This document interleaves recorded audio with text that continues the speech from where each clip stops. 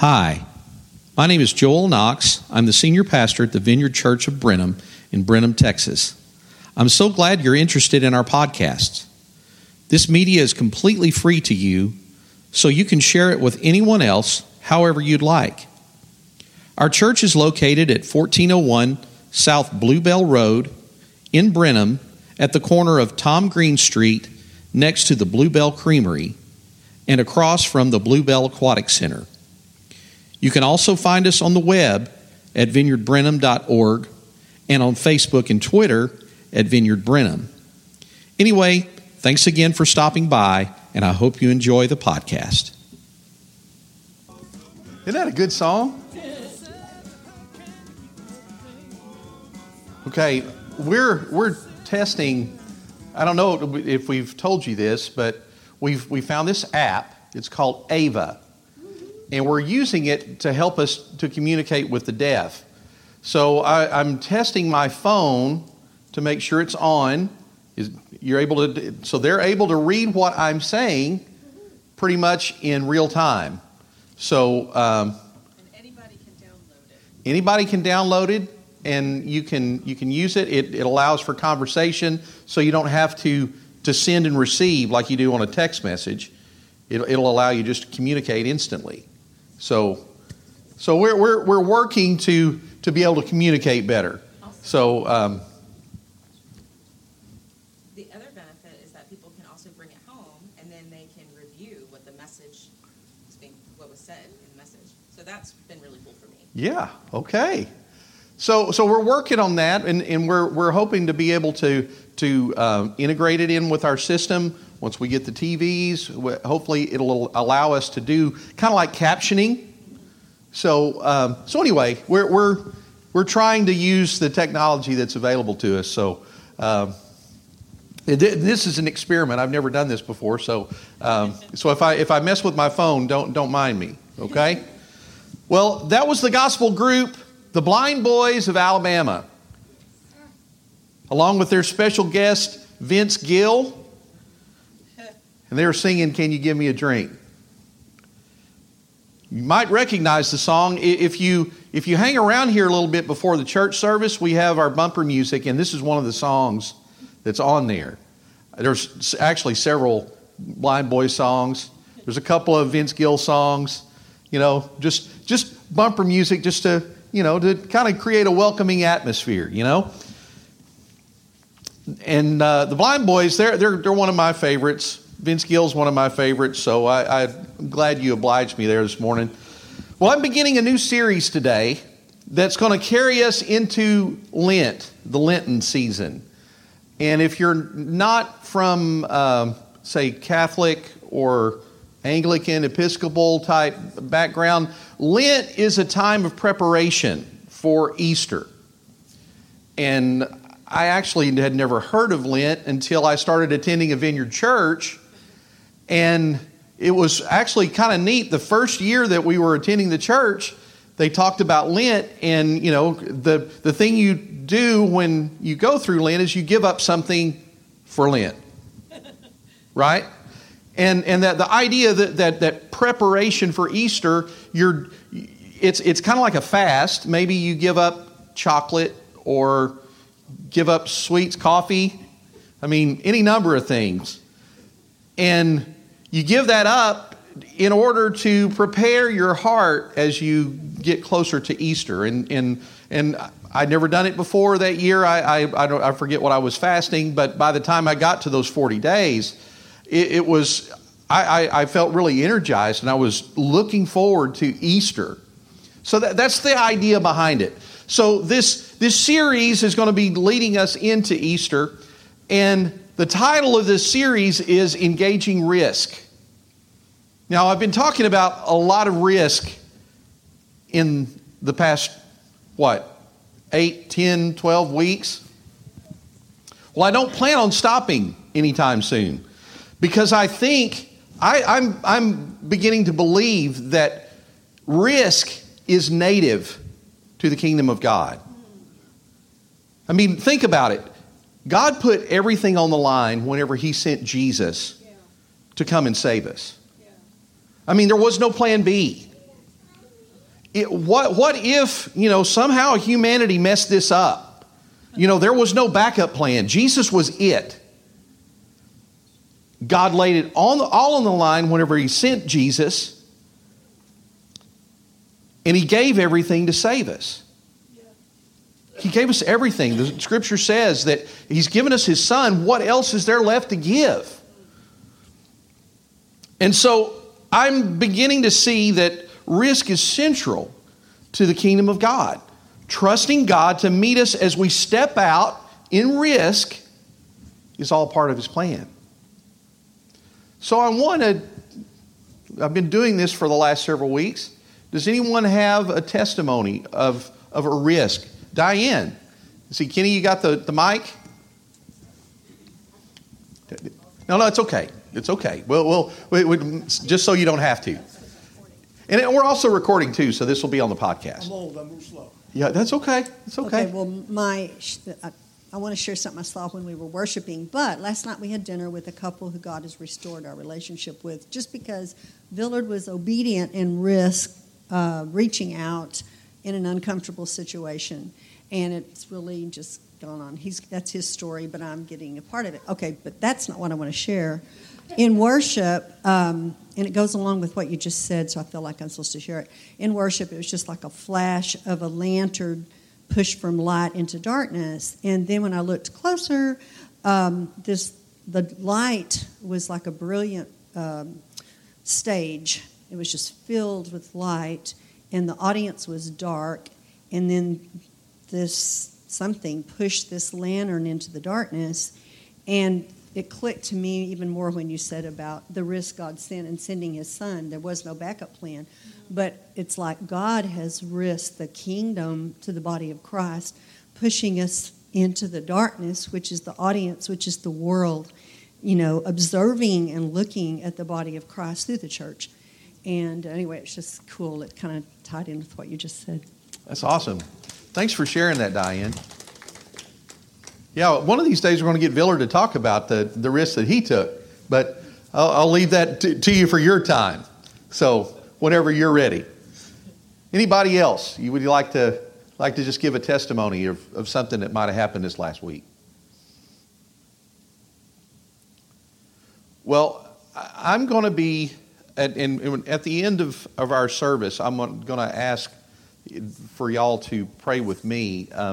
This Thursday, I'm going to be leaving to go to Panama for 2 weeks. Our church is part of the Panamanian Partnership. We're in a partnership with 2 other churches, the Vineyard Church in Klamath Falls, Oregon, and the Vineyard Church of Conroe, and us are supporting 4 churches that are in Panama. And so I'm going as a guest, kind of look-see, to kind of see what's going on and kind of report back. There's going to be some opportunity for ministry involved. And I talk a lot about risk, but it's a little scary for me to go into a new environment. So I'm going to be getting you to pray for me at the end of the service. But it's a risk. But, at the same time, I'm looking forward to it, but I'm nervous because, I don't know what to expect. So anyway, anyone else have a testimony? Amanda, real quick. That's okay. Yeah, Kenny's going to bring you the mic.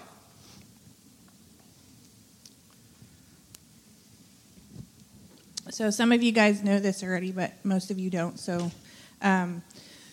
Jeremy took a new job in southeastern New Mexico, and he's been there for 2 weeks. And we've been talking about moving so that we can be together as a family, because God's just really been working in our family's lives big time. And so he had some time this past week where he wasn't as busy working, and we kind of were looking around for houses and what we could do and figure stuff out.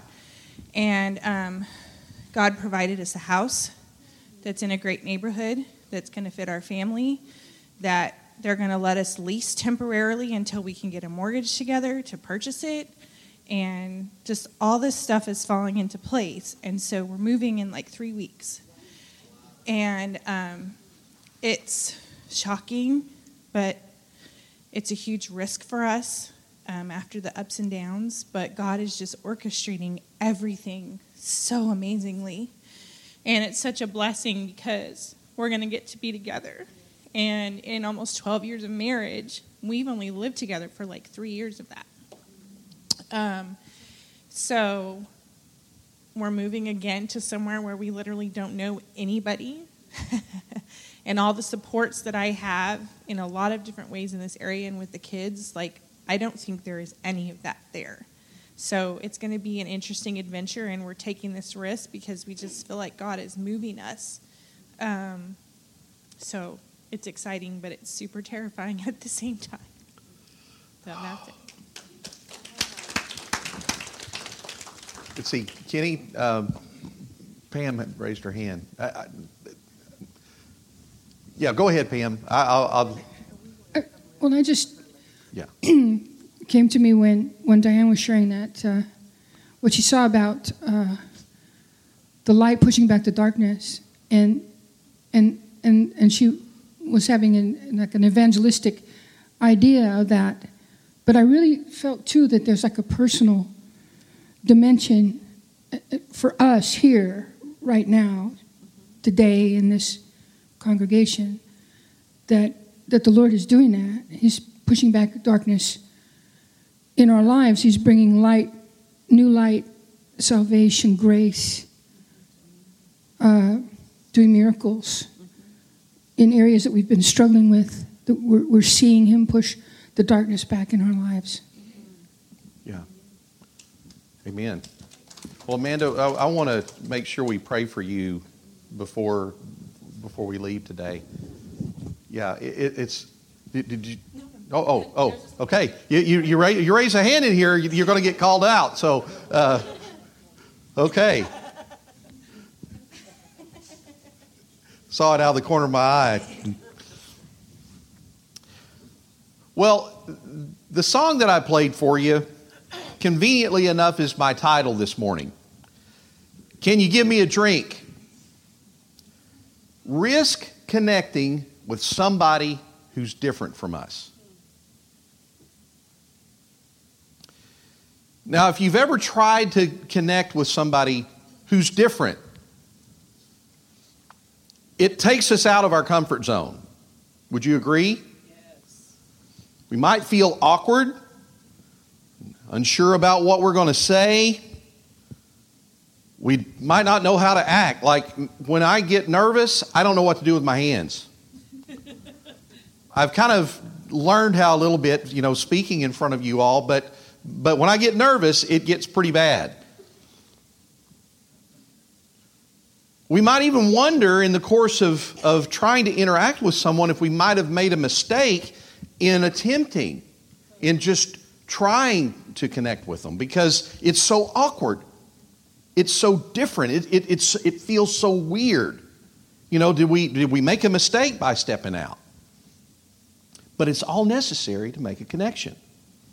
Now, my text this morning is about being willing to be uncomfortable. I'm going to be reading the entire passage from John chapter 4, which is the story about Jesus and the Samaritan woman at the well. So I'll have the text up here for you to follow along, but this might be a little awkward. I mean, you normally don't read this many verses of Scripture in a service. And it might actually be sad that we don't read that much Scripture publicly anymore, but we're going to read this whole entire passage. And I'm not going to comment on all of it, but anyway, let's go ahead and read together. John chapter 4, verse 3.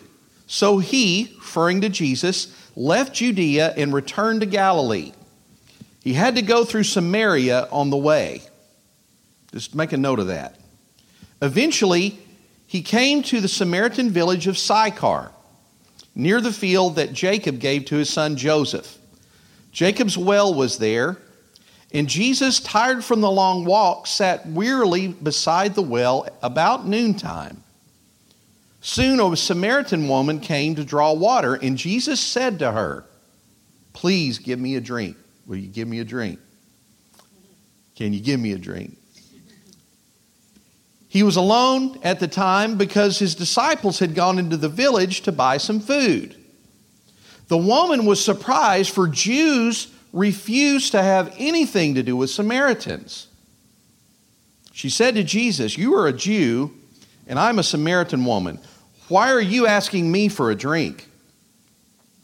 Jesus replied, "If you only knew the gift God has for you and who you're speaking to, you would ask me, and I would give you living water. But sir, you don't have a rope or a bucket," she said, "and this well is very deep. Where would you get this living water? And besides, do you think you're greater than our ancestor Jacob, who gave us this well? How can you offer better water than he and his sons and his animals enjoyed?" Jesus replied, "Anyone who drinks this water will soon become thirsty again, but those who drink the water I give will never be thirsty again.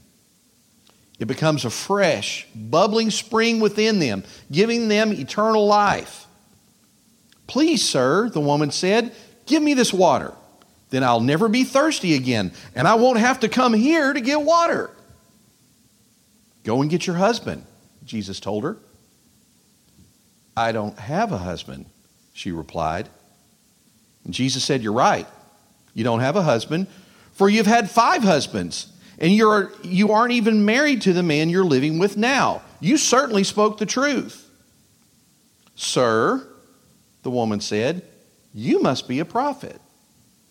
So, tell me, why is it that you Jews insist that Jerusalem is the only place of worship, while we Samaritans claim it is here at Mount Gerizim, where our ancestors worshiped?" And Jesus replied, "Believe me, dear woman, the time is coming when it will no longer matter whether you worship the Father on this mountain or in Jerusalem. You Samaritans know very little about the one you worship, while we Jews know all about him. For salvation comes through the Jews. But the time is coming, indeed it's here now, when true worshipers will worship the Father in spirit and in truth. The Father is looking for those who will worship him in that way. For God is spirit, and those who worship him must worship in spirit and in truth." The woman said, "Well, I know the Messiah is coming, the one who is called Christ. When he comes, he will explain everything to us." Then Jesus told her, "I am the Messiah." Just then his disciples came back, and they were shocked to find him talking to a woman. But none of them had the nerve to ask, "What do you want with her?" or "Why are you talking to her?" The woman left her water jar beside the well and ran back to the village, telling everyone, "Come and see the man who told me everything I ever did. Can he possibly be the Messiah?" So the people came streaming to the village to see him. Meanwhile, the disciples were urging Jesus, "Rabbi, eat something." But Jesus replied, "I have a kind of food that you know nothing about." "Did somebody bring him food while we were gone?" his disciples asked each other. Then Jesus explained, "My nourishment comes from doing the will of God who sent me, and from finishing his work. And you know the saying, 4 months between planting and harvest? But I say, wake up and look around. The fields are already ripe for harvest. The harvesters are paid good wages, and the fruit they harvest is people brought to eternal life. What joy awaits both the planter and the harvester alike. You know the saying, one plants and another harvests. And it's true. I sent you to harvest where you didn't plant. Others had already done the work, and now you will get to gather the harvest." Many Samaritans from the village believed in Jesus because the woman had said, "He told me everything I ever did." And when they came to see him, they begged him to stay in their village. So he stayed for 2 days. long enough for many more to hear his message and believe. And then they said to the woman, now we believe, not just because of what you told us, but because we have heard him ourselves. And we know that he is indeed the Savior of the world. Now, isn't that an amazing story? Wouldn't it be awesome to be part of something like that? I mean, an entire town got turned on to Jesus in just a matter of 2 days. We don't know how big the little village of Sychar was, but it's safe to assume there were several hundreds of people who were affected by Jesus' message. And I want you to see that this incredible scene was made possible by Jesus' willingness to connect with someone who was different from him. In this case, a Samaritan woman. Now, the history of the Jews' hatred, and it was hatred of the Samaritans, it's a complicated one that goes back into the Old Testament. And you can read a little bit about it in the books of 1 Kings and 1 Chronicles. Solomon was king, and Israel had experienced unprecedented growth of their kingdom. It was a world power at the time. Well, Solomon died, and he left the kingdom to his son Rehoboam. And so Rehoboam wanted to exert his power as king. And so he made some declarations, and it made the people that were part of the outlying territories afraid of him as their king. And it led to a split. And then there was a king by the name of Jeroboam who was raised up, and he based his leadership of this divided kingdom, the northern kingdom as it was called, it was based on idol worship. And then later on, whenever Israel went into captivity and whenever Judah went into captivity, those that were in Jerusalem were taken off to Babylon. Well, those who were in the Samaritan territories, they were actually inhabited by their invaders. And so over time, they adopted their ways, they adopted their culture. And then whenever the Jews returned from their exile, they saw the difference in the culture that had essentially taken over the territory that they had left. And so they were in this division from that point forward over a period of hundreds of years. So to say that the Jews despised, I mean, it's strong words when you use the word hate and despised. But those were the kinds of words that they used toward the Samaritan people. And when Jesus, if you remember, we've got the parable that Jesus taught, the Good Samaritan. In the Jews' eyes, there was no Good Samaritan. They were all bad. They were all evil. They were unclean half-breeds, is what they were called. And the Jews believed just being around them could defile them as religious Jews. Now, the interesting thing about this is that the territory of Samaria was directly between the town of Nazareth, where Jesus was from, and the town or the city of Jerusalem. A straight line between the two went through Samaria. Well, most Jews preferred to avoid going through Samaria, which involved taking a trip that normally lasted a couple of days, just add on another 5-6 days by foot. They would rather go the long way around than to pass through Samaria. Now, does that seem ridiculous? Have any of us ever tried to avoid somebody? Have you ever done that? Maybe it's somebody that you see in the grocery store, and you see them, and so you go all the way around to avoid coming in contact with that person. Or like when I was a kid, there was a kid in the neighborhood who didn't like me. I don't know why. And he told me at one point that he didn't even want me riding my bike on his street. So I would take the long way around to avoid contact with this guy because I didn't want to get beat up. But this is the kind of thing that the Israelites and the Jews were dealing with at this point in time. Now, our text says that Jesus had to go to Samaria.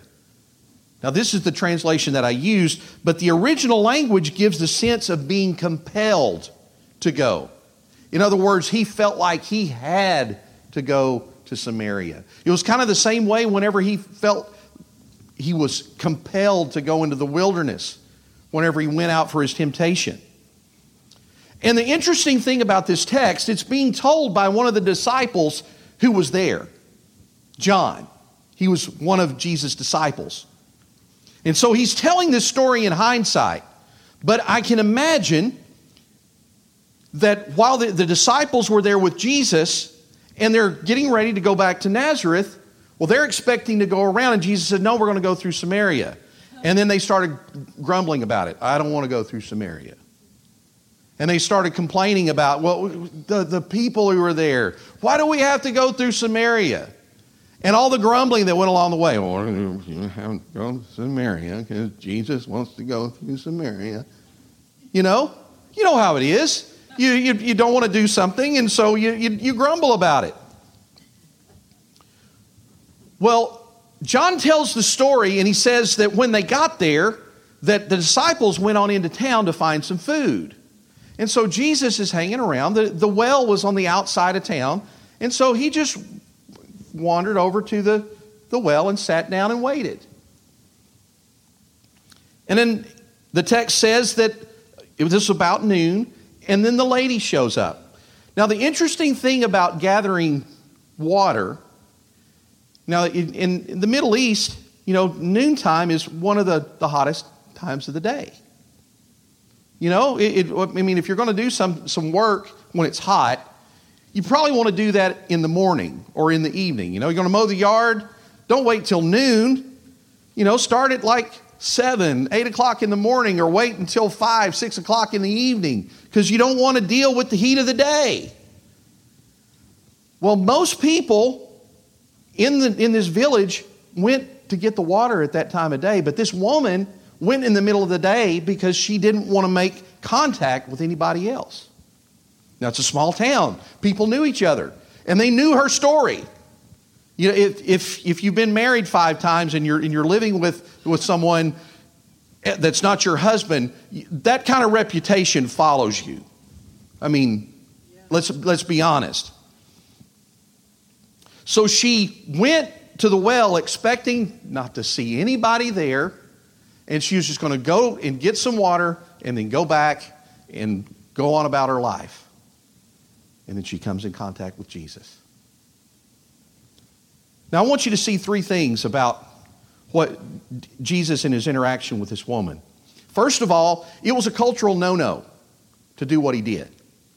Jews did not approach Samaritans. To do so, you just didn't do it. Jesus initiated contact with her. And the second thing that Jesus did, he asked her for a drink. Now, already the Jews wouldn't approach a Samaritan. They certainly wouldn't be asking them to give them something to drink. And Jesus didn't have anything to draw water from the well, so he was going to have to drink from this woman's bucket or from her dipper or whatever it was that she used to dispense the water. Now, John doesn't tell us whether or not Jesus drank from the water that this woman drew from the well. I mean, we can We can think about it. The text doesn't say so. But whether he did or not, simply asking her for water demonstrated that he valued who she was. He actually spoke to her. He saw her. He acknowledged her. And the third thing here, and this is kind of alluded to in the text, you can kind of read between the lines, it was culturally taboo, like not just a no-no, but like this is reprehensible for a man in the Jewish culture to speak to a woman who was not their wife in public. I mean, we see this throughout the Middle East, and it's one of the things that is brought up in Muslim cultures, and it's one of the things they talk about women being oppressed. Well, this was the kind of oppression that was active in this time. Consequently, the way that it was seen in the culture was Jesus approaching her was akin to propositioning her. In a public place, she's a woman by herself, he's a man by himself. That's why the disciples responded the way that they did. What are you doing with this woman? But they didn't say that. They were thinking it because they were afraid to say something. But we also need to acknowledge the fact that Jesus didn't act inappropriately to this woman. He validated her and he treated her with respect, something that she had never experienced in her entire life. And Jesus was willing to make himself uncomfortable, even to the extent of being misunderstood, even if it made him look bad. And it would have made him look bad if anybody else had been there. But he did it in order to make a connection that allowed him to demonstrate to the Samaritan woman that he was the Messiah.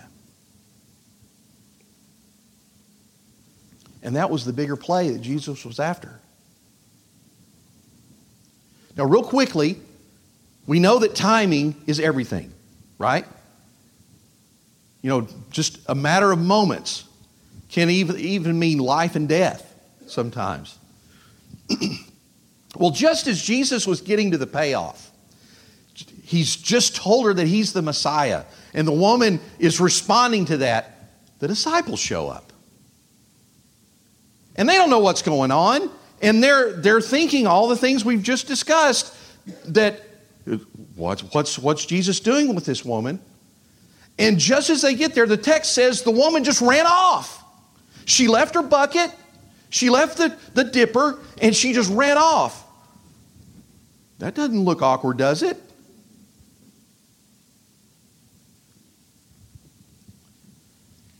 And to break the tension, the disciples asked Jesus if he was hungry. Started talking about food. You know, because that's what they went to get food. And the way Jesus responded, it confused them even further. Are you hungry? How did you get something to eat? Well, no, I want to show you again what Jesus said. Because this is the point that I've been trying to get to. Is that my nourishment comes from doing the will of God, who sent me from finishing his work. You know the saying, 4 months between planting and harvest? But I say, wake up and look around. The fields are already ripe for harvest. Diane, that picture that you shared is just, when you were saying it just dovetails in with what I'm talking about. If you watch the news, you listen to the talk radio, whatever, all you're going to hear is doom and gloom. There's no good news. I'm just here to tell you. My mom watches the news every night. She doesn't want to miss it, and it's all bad. There's nothing good about the news. And I get my information from social media. You know, somebody shares something on Facebook or wherever. But even that's bad. And some of it's worse than what you would see on the news. what I want us to do is to take our eyes off the bad news and reach for our kingdom spectacles and see what Jesus saw that day in Samaria. Because God's on the move. And we just need to know where to look and what to be looking for. So I want to ask, how do you want God to use you? Have you ever thought about it? How do you want God to use you? Where? When? Because, like Jesus said, the fields are ripe. And even when it's dark, even when things are bad, that's when the light shines the brightest.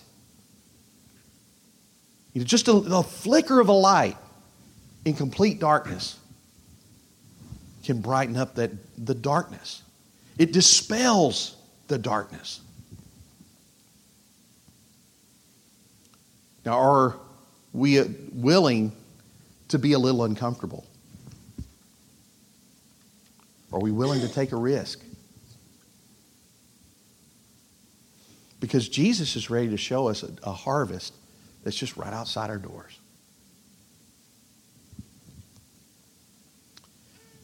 I want us to wait on the Holy Spirit. We're going to minister to each other. But I want to give us an opportunity. Maybe you might get a word from the Lord or something that you'd like to share. So just for a minute, let's just wait. Come, Holy Spirit. Speak to us today.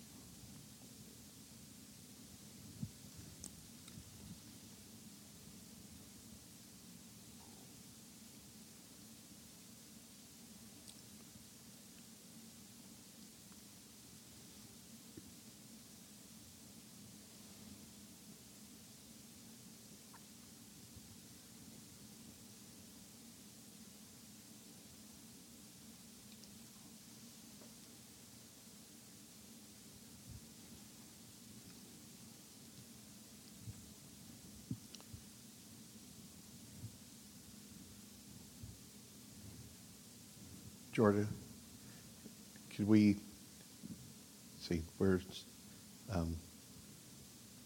we'll get you the mic. Hold on one second. Thank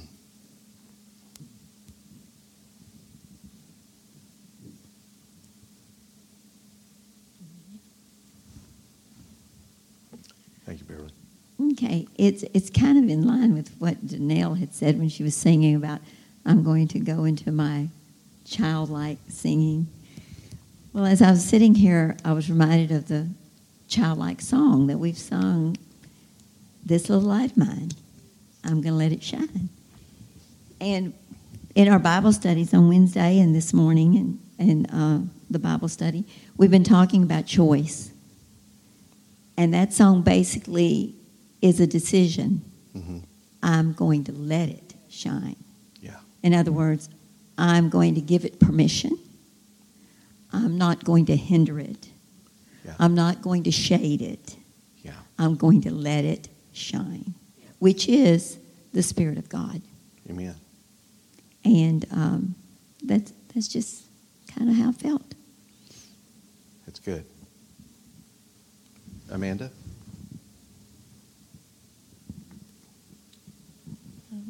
I was in the grocery store last night, and there was an individual that I saw, and my brain immediately went to judgment of what I saw and negative judgment of the person. and I felt this kind of tug. I liked the pants that the person had on. They were real bright and colorful. And I just went up and said, hey, I really like your pants. They're really colorful. And you know, had a real brief interaction. And I walked off and just kind of had the thought that, you know, I felt really warm inside because that snap judgment that I made of a person that I don't know and don't know anything about their situation, and kind of getting that feeling and just choosing to say something that hopefully brightened that person's day a little bit, walking off and just kind of going, okay, you know, because that was a person I wouldn't interact with normally. And I have absolutely no idea what came of that and absolutely no idea what that person felt, but it was just something that I was glad that I heard that little nudge and shut my judgment off and chose to be kind instead. Yeah. So. We chatted a little bit. She, you know, just a real brief, just kind of, you know, bright-eyed and, you know, comments about how long she'd had the pants and, you know, and it was just, well, you know, well, they look really good. And that was kind of the extent of it. So, you know, it was just kind of a weird, small little thing, but, you know, well, and the thing that we've been saying since we started is it doesn't have to become some big thing like, you know, did you lead her into the sinner's prayer? Or, you know, I mean, that's kind of how we think. But God can use the least little thing, the least little gesture. And who knows what God will use that for. It's just up to us to respond whenever we feel like God is nudging us to step out and take a risk. And make that connection. Yeah. And Jesus just asked for a cup of water. Yeah. That's right. He just asked for a cup of water. So, yeah. Well, I pulled up to a little boy on a bicycle the other day and asked him if he wanted to race. He said no. Yeah. I think he thought I was weird, though. Well, you know, and the thing is, I mean, we've gotten so, I mean, and this is an effect on our culture, that we're afraid to interact with someone, you know, because who knows what might happen. And that fear keeps us sometimes from being willing to respond to what God is showing us to do. So it is out of the normal, but, you know, that's what we've been called to. Anybody else? Can I share something? Sure. So yesterday I went to the park. And hi, that's awkward. Yeah, that is awkward. Thank you. So anyway, we were there, and there was a woman who came with 4 kids, and she was making noises that made me think she was deaf. Sounds just like my mom. So there was one other family that was there, and they promptly left. And so she made eye contact with me, and I said, "Are you deaf?" She said, "Yes." And sometimes I've had people, when I've said, "Hey, you deaf?" they've said yes, and then they leave because they feel embarrassed. I don't know what. Anyway, they didn't want people noticing, but she chatted with me for a while, and then later I was letting her know about our church, and turns out I talked with Regina, and she had said that she had met her before, and she had come to our Easter service last year. So I didn't know that. But so I gave her a paper with our church name and all that stuff. Well, when I was leaving, she had read it, and she noticed me, and she said, "Hey, you didn't put what time it was. What time is it?" So I was like, "Oh, okay." So it was what you were talking about culturally, people didn't know what to do with her sounds, and so they left. But I reached out and said, "Hey, I know you," and she, instantly felt comfortable. She went from the corner of the playground to the center, and then asking me what time church was made me think, okay, maybe that's another seed planted, and maybe later it'll grow and she'll come. So anyway. That's what it's about. Praise God. All right. Well, here's what I want to do. Amanda, I'd like for you to come and get prayer. If you're here and you need to make things right between you and the Lord, I want to give you an opportunity to do that today. We don't need to make a big production of it. You can just come and someone will pray with you, and you can make things right. The other thing is maybe you'd like to take risks. It's my hope in the 40 days, and it's actually we're a couple of weeks away yet from when Lent starts, but it's my hope as we get closer to Easter that we grow in this area of risking. You know, we've got the outreach that's coming the Saturday before Easter, and this is going to be a great opportunity for our church to participate in the community. And it's all about reaching out. And reaching out involves a risk. But I want to encourage us to do that. And the more we do it, the easier it is each time to step out and take that risk. So if you'd like someone to pray with you about taking risks in your life and in your circumstances, then I want to invite you to come for prayer. And the third thing, if you're dealing with pain in your body, if you're physically in pain right now, you need to receive prayer. And we want to pray. And who cares if it's been 15 times and it still hurts? Well, let's pray again. Okay? So let's stand together. Holy Spirit, I invite you to come. You're here with us already. Come and have your way in this room, in this place. At this time, come, Holy Spirit, and rest on your people. If you need to make things right between you and the Lord, I want to invite you to come. If you'd like some prayer for risk that's going on in your life, I want to invite you to come. And while we're praying, I want to get somebody to pray for me for my trip this week. I'm a little nervous about flying, to be honest, and just also going into a new culture. So I'd like for you to pray for me. I'm going to say a little prayer, and this is going to be Sikkim. Come and pray. So if you need prayer, come and receive prayer. Don't leave without getting someone to pray with you. Dear Jesus, we thank you for your presence. We thank you for your love. We thank you for your desire for us to know you. Thank you, God, for taking the risk to give us life, for taking the risk to send Jesus to bring us your life. We ask you, Lord, to pour out your Spirit on us today. Let us experience your presence. Let us experience your power. Let us experience your healing and your restoration in this room. We give you thanks. We give you praise. In Jesus' name, amen. If you're coming for prayer, come on to the front.